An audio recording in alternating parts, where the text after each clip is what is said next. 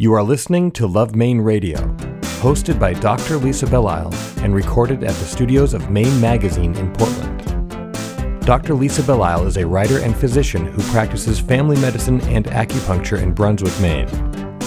Show summaries are available at lovemaineradio.com. Here are some highlights from this week's program. It's really a great little community. We've kind of watched it struggle. Of course, when I was a kid, it was a thriving community because there were 3 big shoe factories. The downtown had everything you could imagine, and you didn't really have to go anywhere to get anything in the 50s and 60s. Then those towns, all those mill towns, started to die and fade away, and when we got there, the downtown was pretty bleak. And slowly over the last 29 years, we've seen it come back.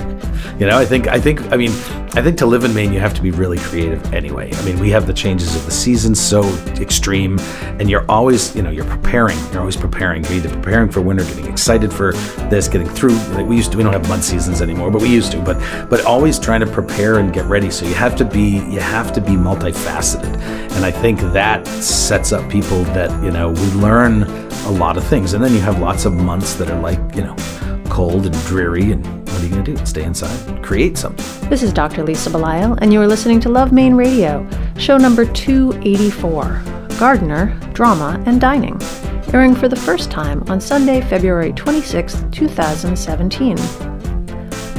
Located on the Kennebec River, the town of Gardner is one of Maine's hidden gems. Originally a center of industry and known worldwide for exporting ice in the 1800s, Gardner is now home to the iconic A1 Diner and the up-and-coming Johnson Hall Performing Arts Center. Today we speak with Michael Giberson and Neil Anderson, who have owned the A1 Diner for almost 3 decades, and with Michael Miquelon, the Executive and Artistic Director at Johnson Hall. Thank you for joining us. Love Maine Radio is brought to you by Berlin City Honda, where the car buying experience is all about easy. After all, life is complicated enough, and buying a car shouldn't be. That's why the Berlin City Honda team goes the extra mile by pre-discounting all their vehicles and focus their efforts on being open, honest, and all about getting you on the road. In fact, Berlin City recently won the 2015 Women's Choice Award, a strong testimony to their ability to deliver a different kind of car buying experience. Berlin City Honda of Portland. Easy. It's how buying a car should be. Go to berlincityhondame.com for more information. Love Maine Radio is also brought to you by Aristelle, a lingerie boutique on Exchange Street in Portland's Old Port, where every body is seen as a work of art and beauty is celebrated from the inside out. Shop with us in person or online at aristelle.com. Tickets for Maine Live, a day of insightful talks by the business and creative people shaping the future of our state, are on sale now. Join host Dr. Lisa Belisle and 14 mesmerizing speakers for a day that will inspire conversation and connection. This 4th Maine Live is on Thursday, March 30th at USM's Abramson Center. Go to mainliveevent.com for more information and to purchase your tickets. Anyone who's ever been through Gardner is aware of the A1 Diner, which is quite the landmark. And today it's my great privilege to have with me Michael Giberson and Neil Anderson, who own the A1 Diner in Gardner. In April, they'll celebrate 29 years of ownership of the diner, making them the longest-running owners of the 1946 Worcester dining car. It's pretty impressive. It's hard to believe. We think so. Yeah. Well, thanks for coming in and talking to us about this, because it's kind of an interesting us, subject, I think. Yeah. Yeah. So, why diners? Well, my dad owned the diner, and he bought it as a retirement business and soon found out it was not a retirement business. And he owned it for 9 years. Neil and I had lived together in Boston, and we had wanted to open a little breakfast restaurant in Boston, but neither one of us had 2 pennies. And I had moved to LA for a short time, and Neil was still in Boston, and I called my dad one day, and he said, I'm going to sell the diner. And I said, well, maybe I'll come home for that. So that's kind of where it all started. So, Michael, you were actually born in Gardner when there was a regional medical center there. I was. I'm a native. So how did the two of you end up meeting? You said you spent time in Boston. You were both out of the state of Maine for a while. I grew up in Massachusetts. I was born in Massachusetts, and we worked together at, shall we say it, Legal Seafood, yes. So that's where we met, and we worked together there for a while, and then we worked together at another restaurant that is now defunct, and that was what was happening, yeah. So it was in the blood. So it's kind of a commitment to work in food and food service and hospitality. I mean, it's something that it has to be a conscious decision if you're going to do it as long as you've done it. I think it was kind of an unconscious decision at the time because we were both pretty... it would be conscious now. It was... Yeah. I grew up in the restaurant business. My aunt and uncle owned a restaurant, and I worked there when I was a junior high school kid. I learned a lot of different stuff from my aunt, who taught me bookkeeping and doing the payroll and all that kind of stuff. And so it was kind of in my blood. Plus, I've always cooked since I was a kid.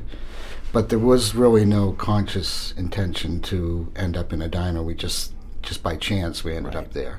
Right. And my grandparents were caterers on the South Shore. So, I grew up in a house that had catering equipment in the basement that I would play with pots and pans and stuff.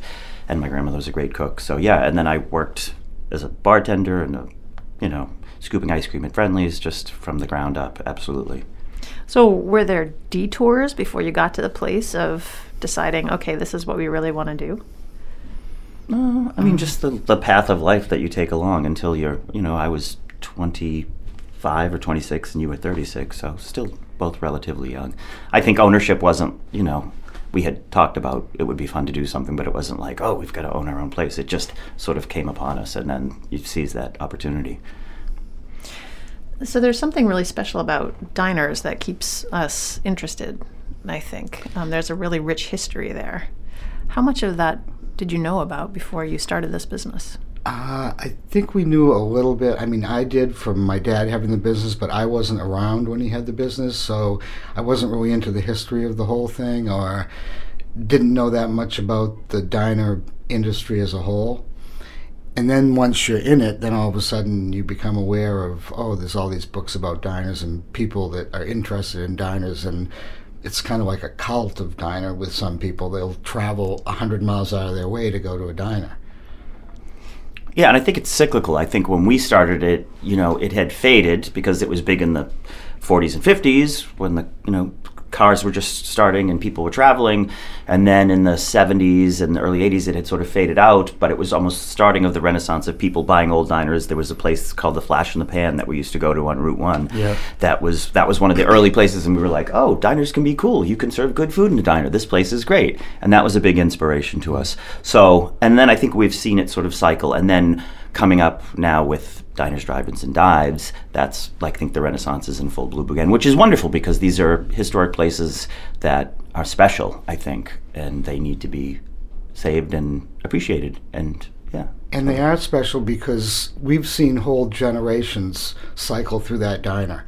We've seen young couples get engaged there, have kids. Their kids have worked for us, so and they have kids. Yeah, and we've heard so many stories from people tell us how special it is to come to the diner as a child and then come as a teenager and come as an adult. Myself, I hung out in that diner. It was the junior high after school hangout when I was a kid, because you'd go in there with very little money and you'd get a Coke and you'd play the jukebox and you'd get some French fries, and that was the place to be. So what is it about your diner that keeps people, aside from obviously the social element and the culture of it, what keeps them coming back? What's the mystique of the diner? Well, food. I think it's let's say first and foremost, I think food. I think we serve good food and we serve honest food, and we have a great variety of things. I think we've sort of found that sweet spot between diner classics and interesting contemporary food. So, it's a restaurant. People come there to eat, most importantly. So, and it's important to have a variety. We have everything you'd expect to find in a diner, but in a small town in Maine, in midwinter, you have to do everything you can to encourage every customer to come in. And having a real variety on the menu does that. Vegetarian food, ethnic food, regional food. And that's something that we were always interested in.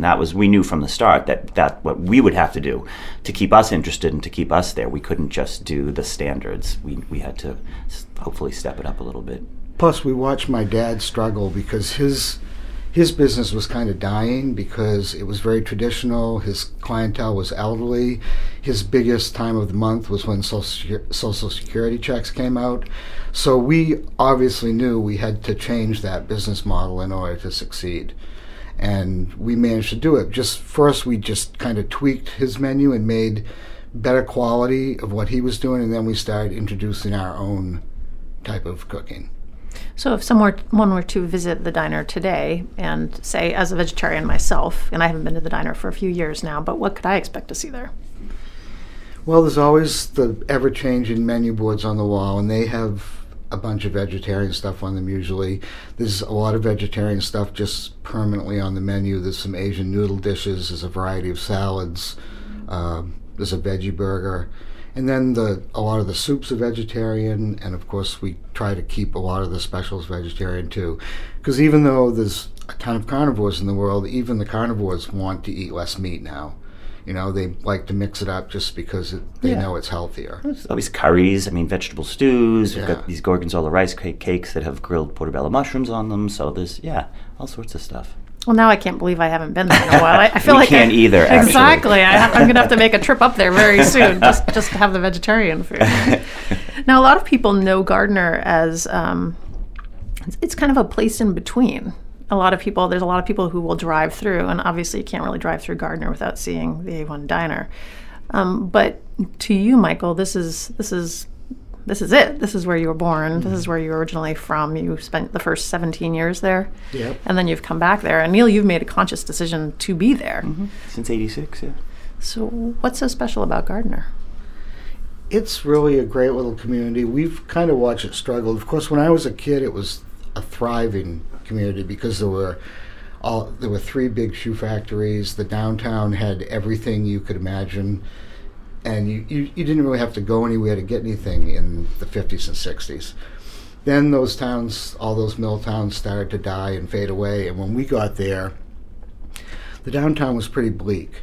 And slowly over the last 29 years, we've seen it come back. The community itself has great housing stock. There are beautiful old homes, quiet neighborhoods. It's really a beautiful town situated on the river and on the Cobbessy Stream. The city's done a great job building new waterfront area, connecting to the rail trail to Augusta. We're building a new trail up the Cobbessy Stream. So it's a great community, and Johnson Hall is a huge factor. A huge factor. And it's a member of the Gardner of the Main Street community in Maine, which we've been involved in the beginning. So it's sort of like quintessential small town Maine that's sort of reinventing itself. Absolutely. And it's really wonderfully centrally located. I love the fact that we can get to Rockland or Camden or Brunswick or Portland or, there's any number of places you can go. It's very centrally located without having to drive. You can get to Bar Harbor or Belfast, or it's terrific. So, Michael, your family, how did they come to be in Gardner? My mother's family has been in Gardner for generations. My dad's family, his parents both came through Canada and into the U.S. My dad's father died when he was a kid, but they met and... High school sweethearts, right? Yeah, my parents were high school sweethearts. My dad was the captain of the football team, and they were married for, until my dad died, for 60 years. So they've always been Gardner people. And what about you, Neil? Is somebody who's not originally of the Gardner community, obviously now very much a part of the Gardner community, how has that felt to come in from the outside? Terrific. It's funny now that I think I've lived the majority of my life in Gardner as opposed to the town that I grew up in. And I was just in Massachusetts and in Boston, dealing with my mom and stuff. And when I come back, I'm always so happy that I made this decision. I think the time was right. It feels very much like home to me. You lay down your roots, and when you're 25, that's, you haven't really quite decided who you are, and then it sort of unfolds in front of you, and this is where it's happened. So, no, I'm thrilled to be there. You got to love what you do and be happy where you are. The restaurant business can be challenging, especially if you're talking the middle of Maine in the middle of the winter. But there's something about what you're doing that's kept you interested, in, not only for the 29 years that you've had the A1 Diner, but prior to that and the time that you spent in the other restaurants. And I think, Neil, you still also work in another restaurant. Yep. So why do you keep coming back? What is it that keeps drawing you? Well, I think the basic thing is the love of food, and the community that happens around a diner, around any restaurant, is great. With with the staff, with your customers. I mean, most of the people we know in Central Maine, we know through the diner. And, you know, you meet friends that way, you meet new acquaintances, you meet famous people, you meet travelers. It's very, very interesting just to go out into the diner. Because I'm isolated in the kitchen most of the time, but I do wander out front and I strike up conversations. And it's always amazing to hear people's stories and where they've come from and where they're going. And yeah, you're either cut out for it or you're not, and you know that. And there are people that get into it and they realize, I can't do this. And I've had lots of, people that use it as a stepping stone to get somewhere else, waiting on tables, things like that. And then there are those of us that are kind of lifers, and it's in you, it's your personality. And I think you have to have an affinity for people and hard work and the challenges that they present you, and it's certainly not for everyone. I mean, I know I couldn't imagine myself working in a cubicle or an office or being really isolated. I'd lose my mind. It would just make me crazy. So you just figure it out, I think. So are those two of the characteristics, people that have an affinity for others, but also people who are used to hard work? I mean, it helps, and it doesn't mean that people who don't work in the restaurant industry aren't hard workers, But it's physically grinding, too. It takes its toll on you. It's, and it's nonstop. It never really stops. And when you're the owner, you're really married to it. I mean, we luckily live less than a half a mile from the diners, so if there's a problem, I can be down there in a couple minutes. And my crew knows that, and they don't hesitate to call, which is great because I want to be involved and I want to help them out in situations, everything from the credit card machine not working or a leaky pipe or, whatever. So, but you really are a slave to your business when you own something like that. Well, it sounds like it's almost like having a child or... That never grows up. Yeah. Never grows up. Never. Okay. Gets older but never grows up. Right.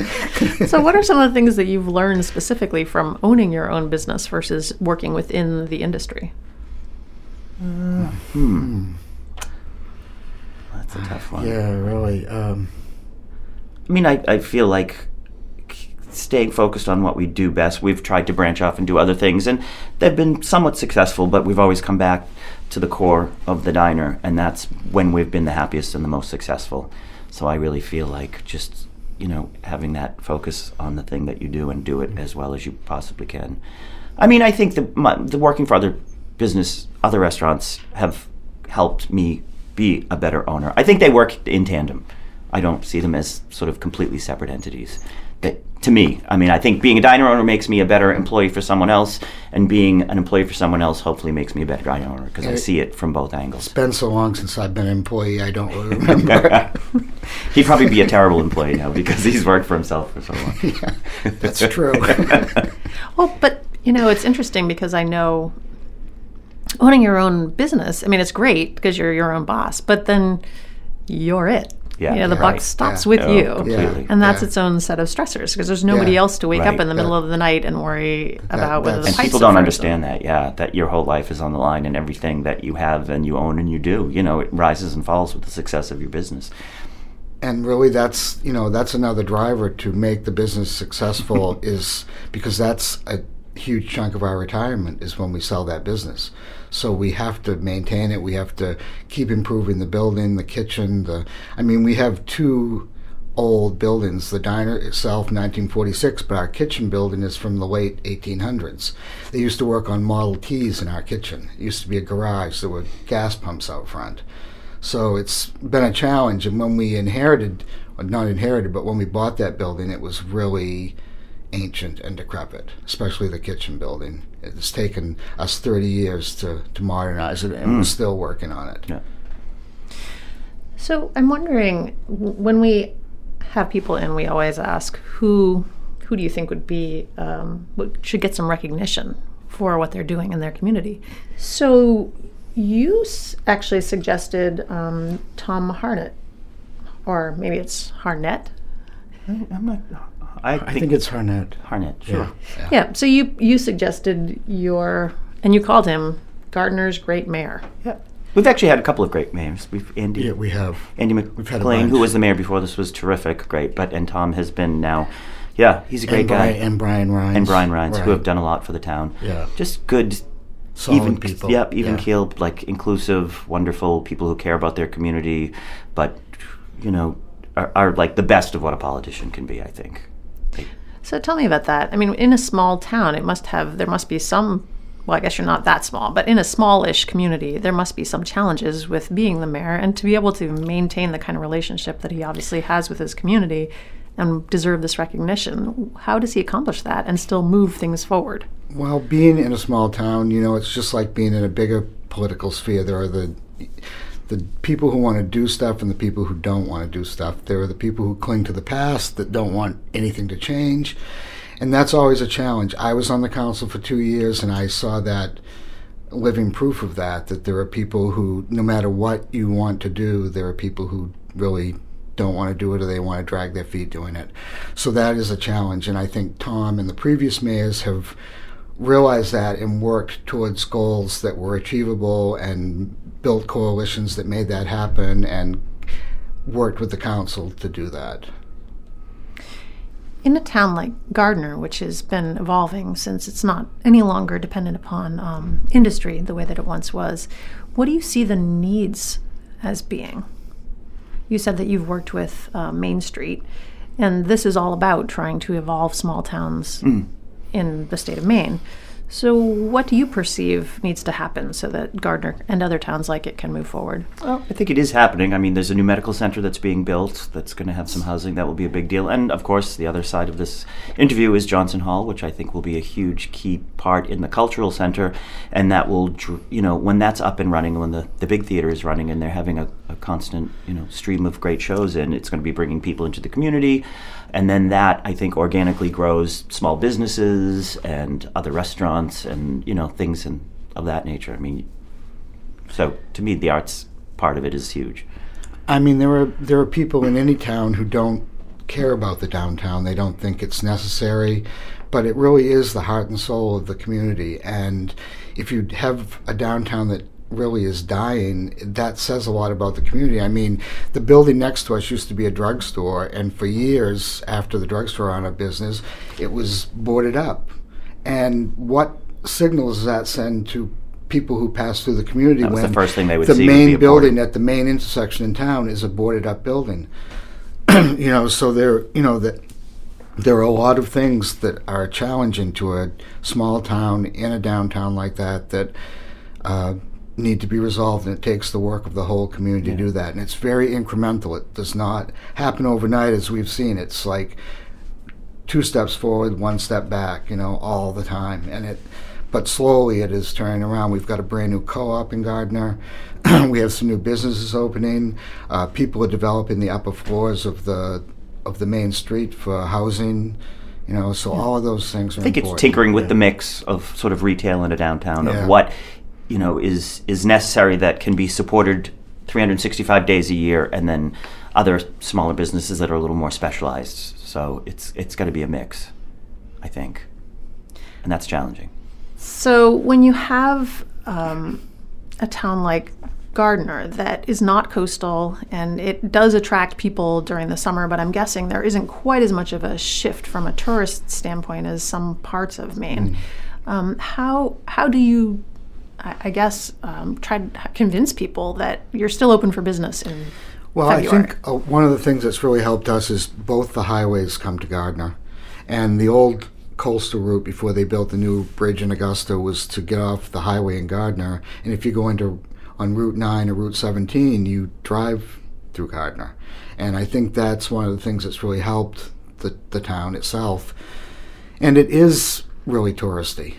Unlike the coast, which is always touristy, tourists have discovered central Maine more and are branching away from the crowded areas of the coast a lot. And a lot of people who come back year after year want to explore more, so they discover these towns that are away from the coast. So all of those things have helped. And this region where we are, there's a ton of lakes and ponds, so there's a ton of summer people that come in that have summer camps and homes, so you see a big swell. I don't think it's as dramatic as it is, say, in places like Boothbay, where it just closes down and goes to nothing. So that's actually to our advantage, I think.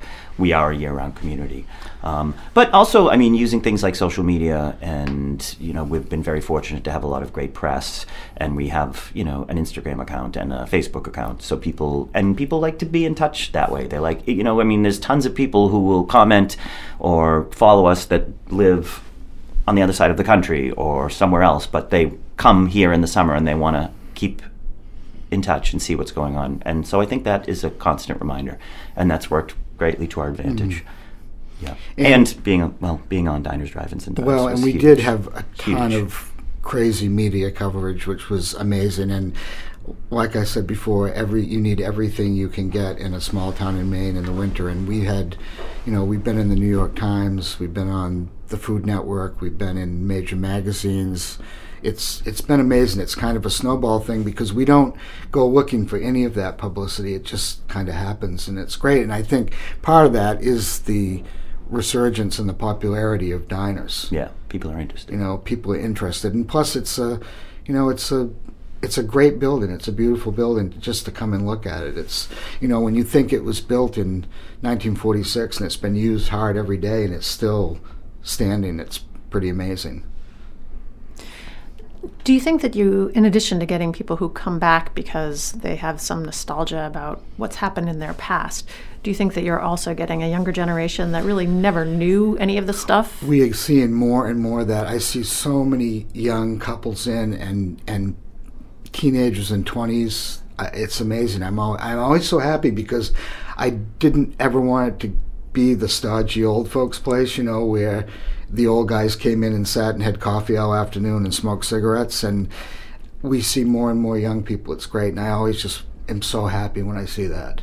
Yeah, it is a great mix, and we certainly have lots of elderly clientele that we love. Oh, and yeah. They're the heart and soul of the lunch crowd, and they're wonderful, and they have the time to spend.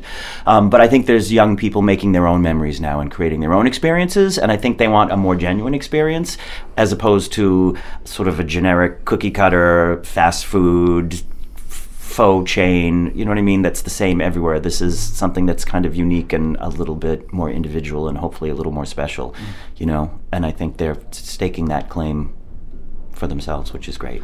And I think that's some of what's driven young people to move to Gardner, too, from out of state in southern Maine, is a lot of people who grow up in big urban areas don't want their kids to grow up in that same situation. They want to move somewhere that they can have more of a sense of place and have a downtown that they can call their own and raise their kids in a small community. And I think we've seen a pretty large influx of people from away who are, doing that. So you're celebrating 29 years in April, and you probably have a few really good years ahead of you. Quite a few, I'm guessing, because you're both young. A couple. Okay, well, from a couple to Probably many. a lot of years and at least a few good ones. Okay. What would you like to see happen? What is your hope for yourselves and also for the A1 Diner? Well, we have a challenge coming up because the bridge that the diner sits on is going to be replaced in 2019, and it's a huge project because all the utilities for the power company and the phone company and the gas company all run under that bridge. So And we sit right on that bridge. Right. So we're going to be closed for a little bit in 2019. We don't really know the details of it yet because the final plan isn't done. We'll be closed for a couple months maybe. We're not really sure. So that's going to kind of give us a chance to reassess where we are and what the future is. And, I'm coming up on wanting to retire. And probably after that diner is reopened, after the bridge thing happens, we'll put the diner on the market. And we have 2 or 3 people who are already interested, and I'm sure if it was public, we'd have even more people interested.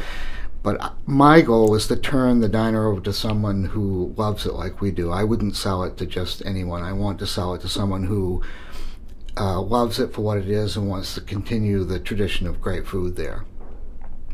Yeah, it's going to have to be someone very hands-on, owner-operated, I think. So, but I would agree. Yeah, that sounds reasonable to me. Mm. I'll probably continue to work elsewhere for a while, but it would. Yeah, I think we've earned it. Yeah. I would say you have. Yeah. I'll make sure that I make it back over there yeah. before you close down. You've got plenty of time. It's not going to happen tomorrow. Trust and then me. before you retire. Yeah, you've definitely got plenty of time. Yeah. I've been speaking with Michael Giberson and Neil Anderson, who own the A1 Diner in Gardner, and who in April will celebrate 29 years of ownership. I really appreciate your taking the time out of your very busy schedules to come and have this conversation with me. And I also appreciate the community that you've continued to contribute to and create within your own diner. So thank you very much. Absolutely. Thank Thanks you. for having us. It's great fun. Yeah. Thank you. Terrific. Love Maine Radio is brought to you by The Front Room, The Corner Room, The Grill Room, and Boone's Fish House and Oyster Room. Chef Harding Lee Smith's restaurants where atmosphere, great service, and palate-pleasing options are available to suit any culinary mood. For more information, go to theroomsportland.com. Portland Art Gallery is proud to sponsor Love Maine Radio. Portland Art Gallery is Portland's largest gallery and is located in the heart of the Old Port at 154 Middle Street. The gallery focuses on exhibiting work of contemporary Maine artists and hosts a series of monthly solo shows in its newly expanded space. The current show schedule includes Nancy Simmons, Elizabeth Hoy, and many more. For complete show details, please visit our website, artcollectormaine.com. Today in the studio with me, I have Michael Micklon, the Executive and Artistic Director at Johnson Hall Performing Arts Center in Gardner, who has been a professional entertainer since 1982. Thanks for coming in today. Thanks for having me. So you really have a lot of things on your list. Yes. You've done and done so many things, Yep, been so yep. many places. Sure. Yeah. But you grew up in Buckfield. I did, and that's really, it was a huge opportunity to grow up in that little town, which really didn't have a lot else going on. So Celebration Barn Theater is about 15 minutes away, and some performers, people came from all over the world to study there. And luckily for me, 2 of them landed in Buckfield, decided to build a house there, Benny and Denise Reel. And they had a traveling show called the Buckfield Leather and Lather Traveling Variety Show. It was a remake of an old vaudeville show where they actually made leather products and sold those and then did live shows a la like old medicine shows. And they were just amazing. And so I grew up watching them. And then Denise in 1982 decided to teach the drama class at my high school. And so I was one of those naughty class clown kids that no one knew what to do with, and they were like, maybe if we get him into drama, it'll give him something to do, and I did. And actually that same year, Patrick Dempsey, Dr. McDreamy, we both were encouraged to take her class, and both, like I always say, our careers have just paralleled each other, right along. So, are you a different sort of McDreamy? Are you like yes, I'm a McDreamy? Micklon. He's a McDreamy. Yeah, okay. I always wanted. I love live theater more than. I mean, that's really what my goal was. I wanted to do what Ben and Denise were doing, and I really focused on that. So I really started performing right away. Once I started an apprenticeship with them. At the end of that year, they asked me to apprentice with them. I had no idea what that meant, but I said yes immediately. And basically what it meant is they trained me in, performance and juggling, comedy, mime, vaudeville, improvisation, you name it. And I would stack firewood and paint their deck, babysit their kids, do all that in trade. And it was amazing because I could have never have afforded to pay for the education that I got. And I did that for 6 years with them, so it was great. So why live? Why a live theater versus going the McDreamy direction? Sure, I love that connection with a live audience. I've always loved that you get to affect the people that are coming into the room. I do love film and I love that kind of work, but it's a very different experience. And I also love that for the audience, they get to affect you. See, that's the other part, is that, their laughter and applause, or lack of laughter and applause, makes a difference, makes you work harder, makes you try to find that connection. And I love to find the connection with a live audience. And it's just always been, I did it I would say I was the youngest of 5 kids, so I was sort of born with an audience. So I always wanted to get that reaction, and then went to school and found a bigger audience. And so once it was actually controlled and I could actually, use techniques and actually learn, it was great. I love to do it. Yeah. Well, I'm kind of interested about, to hear about this, because I don't think of, well, tell me a technique. What would be a technique for trying to connect better with an audience? So there's a variety of different things you can do. One is as you approach your audience, how you come out onto the stage is one of the key things, and it's in a lot of ways you come out, try to sort of seek permission to be there. So you come out and you look for ways as quickly as you can to make a connection with either a specific audience member or as the group. But you go out and you really are looking, it's very different than stand-up where it's like battle, like you got to go out and you got to strike first. This is more the style of entertainment I do is you go out and you're really trying to get permission. You're trying to get a buy-in from your audience. So you find different ways, whether it's to come out, you do a trick for them, or you come out and you do an introduction that really is, just designed to make a connection with your audience. And then once you have it, once you've gotten that first step, then you go a little further. And a lot of the live stuff that we do involves actually pulling people from the audience right up onto the stage and interacting with them there. And really, I always look at everything I do as what they call fourth wall down, which there is no barrier between us and the audience. Like a play is fourth wall up, everything we do is fourth wall down. So really getting out there and making that instant connection. So is there a relationship between the type of work you do and improvisational theater? Absolutely. I mean, improv is key, because if you have to be able to change direction if it's not going the way you want it to. So if you're not making that connection, you've got to be able to shift gears as quickly as you can. So sort of trusting, one of my main teachers was Tony Montanaro, and he always talked about, fortunately, he said, when you start to recognize that you get, hundreds of impulses a second, you're getting all kinds of options, and as you train, you start to learn to take the best ones. If you're trying to do comedy, you'll take the ones that lean towards the quickest laugh. And I've really been able to hone that skill over the last few decades of really trying to get it so that as quickly as possible. People talk about, you're so quick, and it's like, well, it's really a training. It's about doing it over and over and over and trying to find those best impulses that come in. So is part of it trying to understand what's going on behind the eyes of the people that are in front of you? Exactly. I mean, you learn to, when we always talk about, we're mimes, and mimes have such the worst, they're given the worst rap in the world. But mime really is about studying humans, whether it's their emotion, their and being able to mimic it. That's the term. And so you really learn to read people. So that's one of the key things is being able to look at your audience, and body language is huge. And I always, for me personally, and it's become sort of the mission as I go, I look for the guy that's not laughing, that's got his arms crossed, that's not sitting up. And my goal is as soon as I can to have engaged that person, got them to minimally uncross their arms, because crossed arms is such a sign of like, you're not getting to me, I'm protected. And then once they relax and they realize you're not, it's not a stand-up show where you're trying to zing them, you're just trying to build a relationship. So I'm always looking for that. So it's really about building, and understanding body language and seeing what they're doing. Laughter's easy, because if they're laughing, it's great, but I'm always looking for the people that aren't and see if I can get to them. So I'm interested in this because when I give presentations, I give talks, and oftentimes to doctors. Sure. And they're very much known for the crossed arms. Not all of us, but they're known for the crossed arms. A little bit skeptical, very much in their heads. Yep. And so if you're dealing with a doctor who's doing that, and maybe I'm that doctor in the audience, right. Yeah. How would you approach it? Well, that's why they talk a lot of times. It's like talking about leading with a joke. So laughter is so wonderful, because laughter really is a surprise. Like we laugh because we're surprised at something, and once you're surprised, you're rocking people off. I feel like you're rocking them off their defenses once you're surprised. So it's really trying to find that opening line, that opening connection that you can make. If you can get to them, if you can give them that and get them to laugh, 9 times out of 10, they will relax. Their arms will drop, and they'll start to be like, okay. And it's really about going, oh, we're on the same team.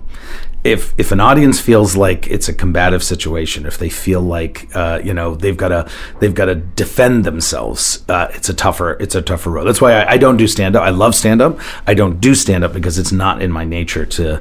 Because a lot of comedians talk about, you've got to. Jerry Seinfeld always says, our terms are we slayed them, we killed them, and those terms are really specific, because it's like, if we don't, they'll do it to us.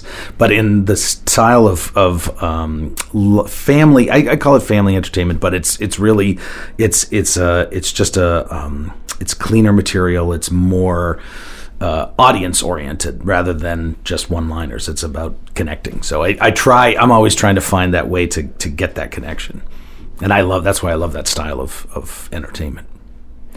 Where does something like juggling come in? Yeah. So, well, for me, juggling was the reason to get on stage. So I didn't have all the jokes yet. I didn't have all the stuff, but maybe if I could impress you.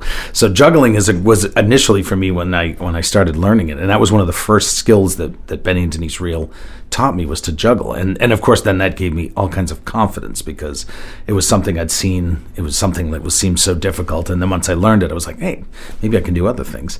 But juggling is a great way, because you can come out with the idea, I'm going to show you something. And then you can practice everything from when you walk out to when you throw that first trick is your opportunity to try those jokes and try those connections.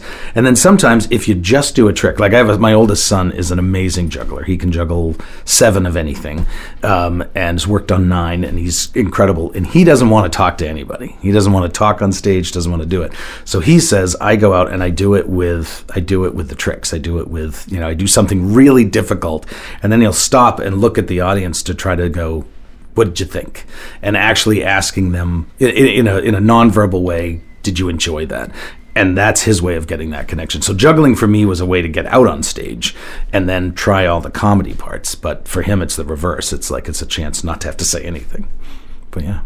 Where does he fall in your lineup of children? He's my oldest.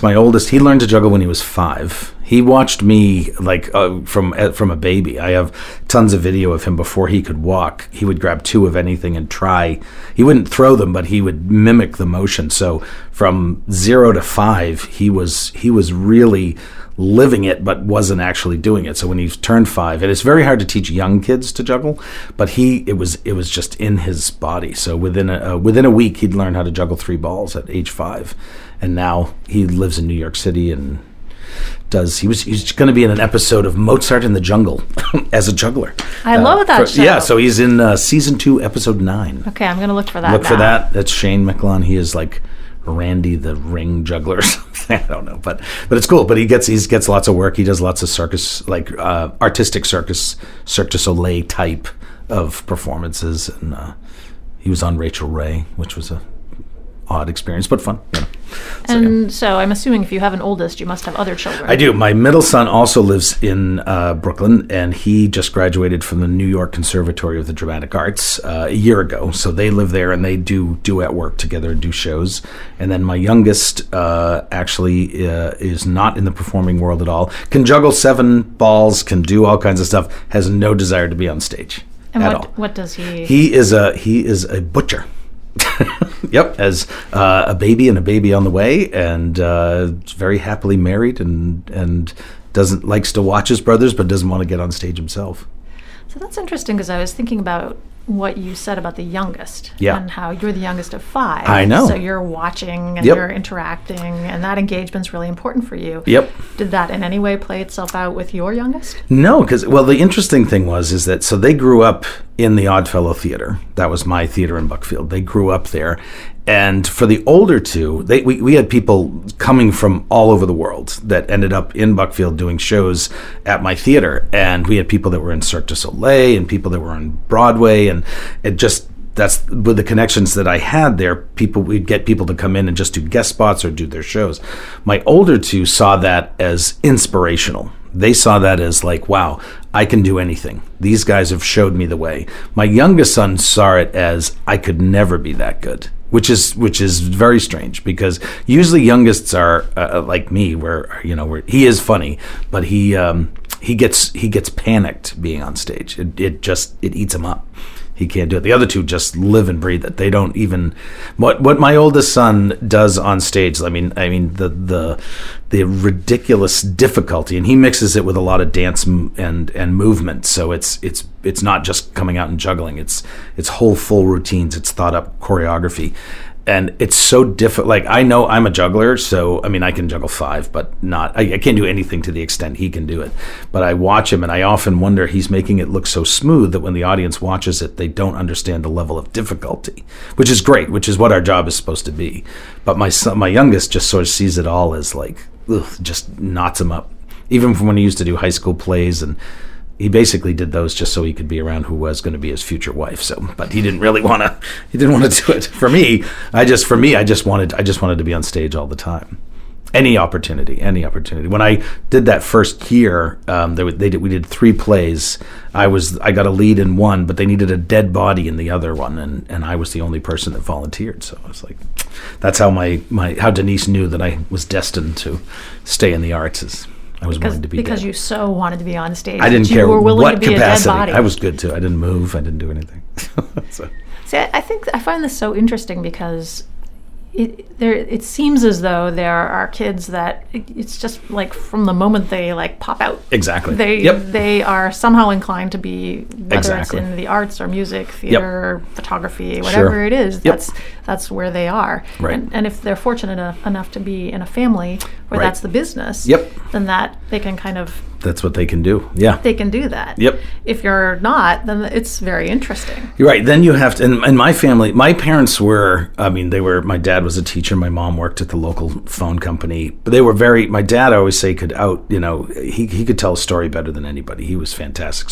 And they both have a really good sense of humor, but didn't really do, my mother was a dancer when she was younger and all that stuff, but basically, by the time I came into the picture, they were just 2 working people with 5 kids. So it wasn't, I really had to, I knew I had a spark for it, but I didn't know what to do with it. So that's why I would just thank God that I came across Benny and Denise, because they saw it and were like, okay, you got to do this. So then I took on apprentices myself throughout the years going, I've got to be able to pass that on and do that same thing. And all the people that I chose to work with are all doing it professionally now. So it's great. So does this drive you in the work that you do with the Johnson Hall Performing Arts Center in Gardner? Yeah. And you told me that you need to raise, I think it's 4.3 total. million We're about 1.8 in. Yep. And we have to raise 4.3. So the connection to that space is I had run my theater and I decided to close the Oddfellow Theater in Buckfield. Thought I was done running a theater. I decided to make a film, so I made a feature-length film, a comedy, which was really fun. But then I'd heard through the theater grapevine, that they were looking for a new executive director for Johnson Hall. They'd gone through about a year of, and they'd narrowed it down to a couple of different folks. And in the end, neither one of them panned out. the 2 people that they chose, one lady decided last minute she didn't want to move to Maine, and the other guy, I don't know what the details was, but he didn't take it. So they were still looking, and I said, well, you know what? And they'd already gone through this whole process. I'd never put my name in, and then I made a connection. They brought me in, I interviewed, and then they hired me the next day. But the cool connection is that Benny and Denise Reel had left Buckfield in the late 80s to go, and they actually purchased Johnson Hall. And they were part of that whole resurgence, formed the nonprofit that I now work for now. And Denise actually stayed on working there for about 25 years. Benny passed away in 2005, but had been a major part of that program. So I went there to go, I want to continue their work, and I want to get their theater done. But all of this stuff, and definitely improv is a major part of it, but the work that we do there is because I believe that live arts are essential to humanity. I think it is that thing I was talking about, is that, it's this weird agreement that you go, hundreds of people are going to come together in a room and not rush the stage. We understand. I'll sit here, I'll watch, you do stuff. If I like it, I'll slap my hands together and we'll call it good. And it's an amazing, I think it's an incredible exchange, and what my job is to bring in really great people. When I was in Buckfield, I was in about 80% of the shows. In Gardner, I barely perform there. I introduce all the shows and do that, but I really wanted to concentrate on the producing end of it. And really, before I got there, we only did about 12 shows a year. So now, this year, we added films in. We're doing about 70. So it was really about expanding the program and getting it up to a standard. And that's been huge, because we do everything that we do on the first floor of Johnson Hall, but the actual theater, it's the oldest opera house in the state of Maine, is on the 3rd floor, and it's been sitting untouched basically since the 50s. So that's what we're working to renovate. So we'll go from about 125 seats on the first floor to 400 seats on the 3rd floor. And then we'll run both theaters at the same time. So it's pretty neat. So this is in Gardner, which is certainly busier than Buckfield. Yes. Just Yeah, geographically. it has street lamps. And yes, exactly. Restaurants. But yes. that's still a lot of seats that you're talking about. And Yeah. have you been successful in drawing the numbers that you've We wanted have, so far? yeah. Again, before I started there, we averaged about 450 people per year. So with 12 shows, wasn't great. My first year, we did 32 shows. We got about a little over 1,600 people. Next year, we had 37 shows. We had about 2,200 people. Last year was 42 shows. We had over 3,000 people. So the numbers just keep growing and growing and growing and growing. And now we're getting to the point where people are like, man, you can't get tickets, which is awesome. It's where we wanted to be, because everyone was saying, why do you need a third floor theater if you're not filling the first floor? So now we're fortunately packing it in at the first floor theater. So, and we had to elevate the level of, we've got Dar Williams coming in. We had John Gorka, Chris Smither. We tried to really upgrade. And really, my first year was sort of figuring out, what do people even want? I'm very much like I say, that vaudeville style performance, but what sells the best, what really does it, is the music. People just love to come out for the music. We still do a lot of the live variety stuff, and we have stand up and improv shows and things like that, but we really become a really solid music house. So that seems cool. So I'm fortunate on this show because I get to interview people who are artists and musicians and actors Right. and entertainers of various Sure. sorts. Yep. And I'm constantly amazed that the arts are so alive and rich and present. Yeah. It's not like we have a history of arts in Maine. Sure. We have a history, and we have a present, and we have a future. Sure. And we're still a relatively rural state. And you're not talking about Portland. You're Right. not talking about Bangor. You're talking about Exactly. Buckfield, Yep, Gardner. yeah, I mean, yeah. It's incredible to me, and I have a lot of people that come to Maine, from places like Indiana, or I even have some friends that moved from Maine to Austin. And if you're in the music world, that's great. But if you're in the live theater realm, he was just saying it's really hard to find work, let alone get work. But Maine has a network of people have just sort of grown up over the years knowing that, sure, you have, whether you're a corporate group, you hire entertainers. And there's these little thriving theaters, and theaters pop up in every form. Mine was an old Oddfellows building. People, if there's a place where people can gather, and Portland is, what I love about Portland is, they don't care. They go 90 seats, great, we don't care. If that's all we can squeeze in, it works. And traditionally, if you're under 300 seats, you're asking for it. To succeed financially, it's almost impossible under 300 seats.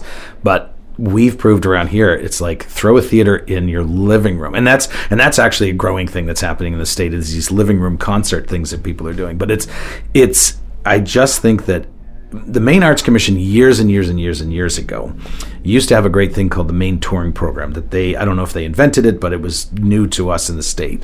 And what it was is that if you were hiring Maine artists and you were connected to a nonprofit, you could get these artists at a reduced rate. So from one end, from Kittery to Presque Isle, everywhere in between, people could bring in artists, and there was this book, and you'd have to audition. And I remember getting into the Maine Touring Program was a huge, that was like a stamp that meant within us as performers, or whether you were, and it wasn't just limited to live art.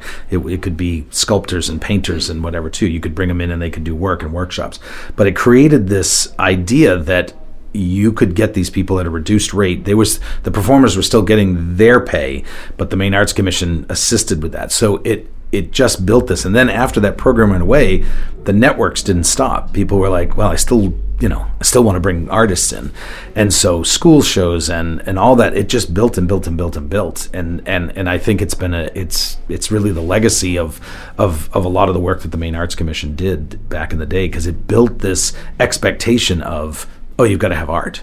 And I think it is unique for us, because I know, like I said, people that live in New Hampshire, live in Vermont, and it's not as easy to find this steady stream of work that you can get. Do you think, as an artist, that there's also something about the mental space that's available in Maine, as Sure. opposed to some of the larger metropolitan I always go, areas? what else is there to do? Create. I think I think to live in Maine, you have to be really creative anyway. I mean, we have the changes of the seasons so extreme, and you're always, you're preparing. You're always preparing. You're either preparing for winter, getting excited for this, getting through. We don't have mud seasons anymore, but we used to. But always trying to prepare and get ready. So you have to be multifaceted, and I think that sets up people that we learn a lot of things, and then you have lots of months that are like cold and dreary, and what are you going to do? Stay inside, create something. So I'm always amazed, and I think that's what attracts people from other places to Maine, is that there is this wonderful solitude when you need it, and then there's just this amazing connectivity throughout the state all year long. But particularly when it warms up, you can just there's so many places to go and do. You can recreate yourself or be a part of someone else's recreation, and it's awesome. I think it's awesome. So as the executive and artistic director Yep. at Johnson Hall in Gardner, Yep. you have a very specific role, and you said that you weren't doing any performances there. Right. But it's still in you, because Sure. obviously if you're doing a New Year's Eve performance... Right. I still perform. Right. I still do shows in other places. I just found it was weird. When I was in Buckfield, I was more performer than executive director. And then when I came to Gardner, I really realized the need to be more focused on the executive director part and actually building the organization and helping to fortify what we were going to do. Because if we were going to get to this bigger goal of running I've never run a 400-seat theater. I've always run theaters under 200 seats, and that's a different animal. And I told them very honestly when I took the job that the whole reason I was taking it is that I wanted to see Benny Denise's theater get done, but I also wanted to experience what it's like to run a 400-seat theater myself. I want to know what's that like. The level of act that I can bring in starts to go way up. We can start to get some really serious. With 400 seats, you can really start to your pool of artists start to get a lot bigger. And that's really exciting to me. You can really begin to pull some really interesting acts in different groups from around the country, whereas we're a little bit more limited with a small amount of seats. So, but I was like, yeah, but really focused on the idea that I really have to build. I have to be more the businessman with an artistic sense rather than the artist who's trying to do the business. So I had to switch my focus a little bit. And yet both require you to be able to read people. Yep, exactly. So yeah, just it really does. And to I feel like I perform a lot. We do a lot of what we call house road shows, where we are always trying to get. One of the things that we realized with Johnson Hall, and a lot of organizations have this, but it's like, even in your closest proximity, that's where people tend to not know about you. They know of you. They don't know you. And yet we pull people from Portland, from Bangor, from Lewiston, Auburn to Gardner all the time. But our general area, they're like, yeah, I know Johnson Hall. They have that little place. So, never been, maybe they've never been in. Maybe they went in once and didn't like it. You never know. So what we're trying to do is get into people's homes and actually talk about what we do. We call it friend raising, not fundraising, where we feel like the dollars will follow if they like us, if they're willing to come visit us and see that we've changed, or see just understand what we do. Well, we will put information about the Johnson Hall Performing Arts Center in Gardner on our show notes page. Awesome. And I wish you all the best. Thank you. In raising the $4.3 million Yes, sir. for your renovation by 2019. 2019 is when we hope to open. Yep. And so we're hoping to start construction as early in 2018 as possible, if not late 2017. So for people who are listening, don't hold off on sending money now. Right now. You should send it right now. Right now. To Mike Micklon over at the Johnson Hall Performing Arts Center. Thanks so much for coming in. And Thanks it's for having really me. been a pleasure learning about your craft. Thank you. You have been listening to Love Maine Radio, show number 284, Gardner, Drama and Dining. Our guests have included Michael Giberson, Neil Anderson, and Michael Micklon. For more information on our guests and extended interviews, visit lovemaineradio.com. Love Maine Radio is downloadable for free on iTunes. For a preview of each week's show, sign up for our e-newsletter and like our Love Maine Radio Facebook page. Follow me on Twitter as Dr. Lisa, and see my running, travel, food, and wellness photos as Bountiful One on Instagram. We'd love to hear from you, so please let us know what you think of Love Maine Radio. We welcome your suggestions for future shows. Also, let our sponsors know that you have heard about them here. We are privileged that they enable us to bring Love Maine Radio to you each week. This is Dr. Lisa Belisle. I hope that you have enjoyed our Gardner Drama and Dining show. Thank thank you for allowing me to be a part of your day. May you have a bountiful life. Love Maine Radio is made possible with the support of Berlin City Honda, The Rooms by Harding Lee Smith, Maine Magazine, Portland Art Gallery, and Art Collector Maine. Audio production and original music have been provided by Spencer Albee. Our editorial producer is Paul Koenig. Our assistant producer is Shelby Wassick. Our community development manager is Casey Lovejoy. And our executive producers are Kevin Thomas, Rebecca Falzano, and Lisa Belisle. For more information on our host's production team, Maine Magazine, or any of the guests featured here today, please visit us at lovemaineradio.com.